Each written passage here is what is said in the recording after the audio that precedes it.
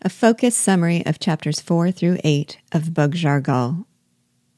In chapter 4, Dauvergne's story begins, and if he expects us to be disappointed not to find anything very wonderful in it, then it is he whose expectations will be disappointed. Dauvergne tells of how he came to live on the San Domingo plantation of an uncle whose daughter he was to marry. There, his uncle ruled over 800 Negro slaves, with harsh severity and despotic power, while the children looked on, powerless to prevent his cruelties. His uncle's favorite slave was a half-caste Spanish dwarf named Habibra, whom he dressed as a jester so that he might feel more like a feudal lord. This dwarf was short and fat, yet long-legged and agile, with hair of red curly wool on an enormous head stuck between his shoulders. Might remind you of another Hugo character. Dauvergne's uncle loved him for his hideousness and his gaiety, and Habibra served his master with the docility of a dog. Dauvergne was contemptuous of Habibra's crawling servility, which was made still worse by the fact that he never used his influence to improve the lot of his fellow sufferers. And yet, the other slaves looked upon Habibra with respect, and when he walked past their huts, would murmur with awe, "He is an Obi."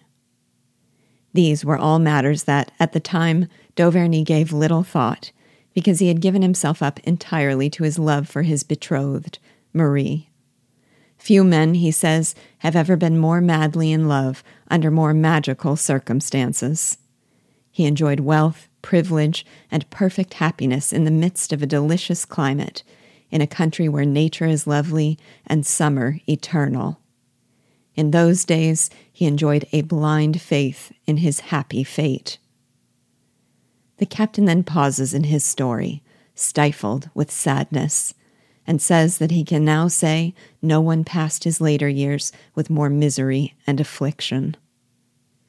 He continues his tale with the approach of his 20th birthday and of his marriage to Marie in August 1791. Dauvergne found himself so absorbed with his own happiness that he paid little notice to the political debates that agitated the colony. If he held any opinions on the matter, they were those that aligned with his uncle's.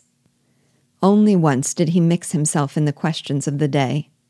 At a ball where young colonists were speaking out against a decree that gave free men of color the same political privileges as whites, he confronted a wealthy planter rumored to be of mixed blood, and exclaimed loudly that he would not like what he was about to hear. Dauvergne confesses that he was wrong to provoke the man, and that he had been driven not by racial prejudice, but by jealousy, because the man had paid attentions to Marie. Otherwise, he had been a perfect stranger to the political ferment that threatened to erupt into a frightful storm. He thought only of the day when he would possess Marie. But that August, a slight shade was cast over the sunshine of his happiness. On his uncle's estate was a little pavilion where Marie would go every day to cool herself in the breezes from the sea, and where, each morning, Dauvergne would adorn her retreat with gathered flowers. One day, Marie arrived to find the flowers thrown to the ground and trampled, and a little bunch of wild marigolds on her seat in their place. Then she heard the sound of a guitar, and a voice singing a song in Spanish that repeated her name.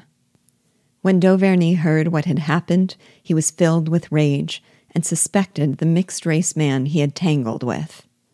But he vowed to do nothing rash, and promised Marie protection. That night, he hid himself near her chamber, armed with a dagger. In the middle of the night, he heard a melancholy song coming from under Marie's window. He rushed toward the sound, when suddenly someone threw him on his back, wrenched away his dagger, and held it, pointing at his head. As he struggled in vain against this formidable antagonist, Marie appeared at her window, saw this scene, and screamed. Dauvergne's opponent held still in apparent indecision, then dropped the dagger and cried out, "No, she would weep too much," and disappeared in the canes. Dauvergne found himself possessed by conflicting emotions. rage against this unknown rival, shame at being indebted to him for his life, and respect for the nobility of the man's impulse to spare him. He longed to know who this mysterious man was. He was too strong to have been the mulatto planter, and too noble, he thought, to be a slave. He decided to wait and watch. When Marie's father learned of the mysterious occurrence, he ordered the nurse never to leave her alone and authorized d'Auverney to accompany her whenever she left the house. Like d'Auverney, his pride would not permit him to believe the unknown lover could be a slave, so he ordered a stricter guarding of the plantation boundaries. Meanwhile, d'Auverney repaired the destruction at Marie's retreat, and when the time came, escorted her there with a loaded rifle. Finding it in the same disorder as the day before, Marie was reassured, thinking no one had come, while d'Auverney was speechless with rage at seeing his work again ruined. Not wanting to alarm her, he did not tell Marie that the man had returned, and they took their seats. Not a moment later, the same melody played beneath her window could be heard over the rippling of the stream. It was a plaintive Spanish romance about his unrequited love for the enchanting Maria, about how he, a king, would surrender his freedom for her love, and about how the two of them together, he black and she white, would be like the unity of day and night, bringing forth the sunset, more beautiful than either. These words, king, black, slave, drove d'Auverney mad with rage, and he rushed from the summer house with his rifle to pursue his rival in the thicket. But the man had again escaped like some supernatural being. Then he encountered Habibra, who, after coyly evading his questions, confessed that he knew the identity of the man who sang. He delayed the revelation with a laughing account of how the lyrics of the song suggested that he, as a half-breed, was more beautiful than d'Auverney. Just as d'Auverney raised his hand to chastise the dwarf's insolence, he heard a shriek from the direction of the pavilion. He darted to the scene, and arriving, came upon a terrible spectacle. An enormous alligator threatened a young Negro of colossal height, who held Maria with one arm and plunged an iron hoe between the monster's teeth with the other. Seeing d'Auverney, Marie extricated herself and flew to him, declaring herself saved. At that, the Negro turned, crossed his arms, cast a look of sorrow upon her, and stood oblivious to the advancing alligator. In an impulse to protect the courageous man, d'Auverney quickly discharged his gun into the creature's yawning mouth.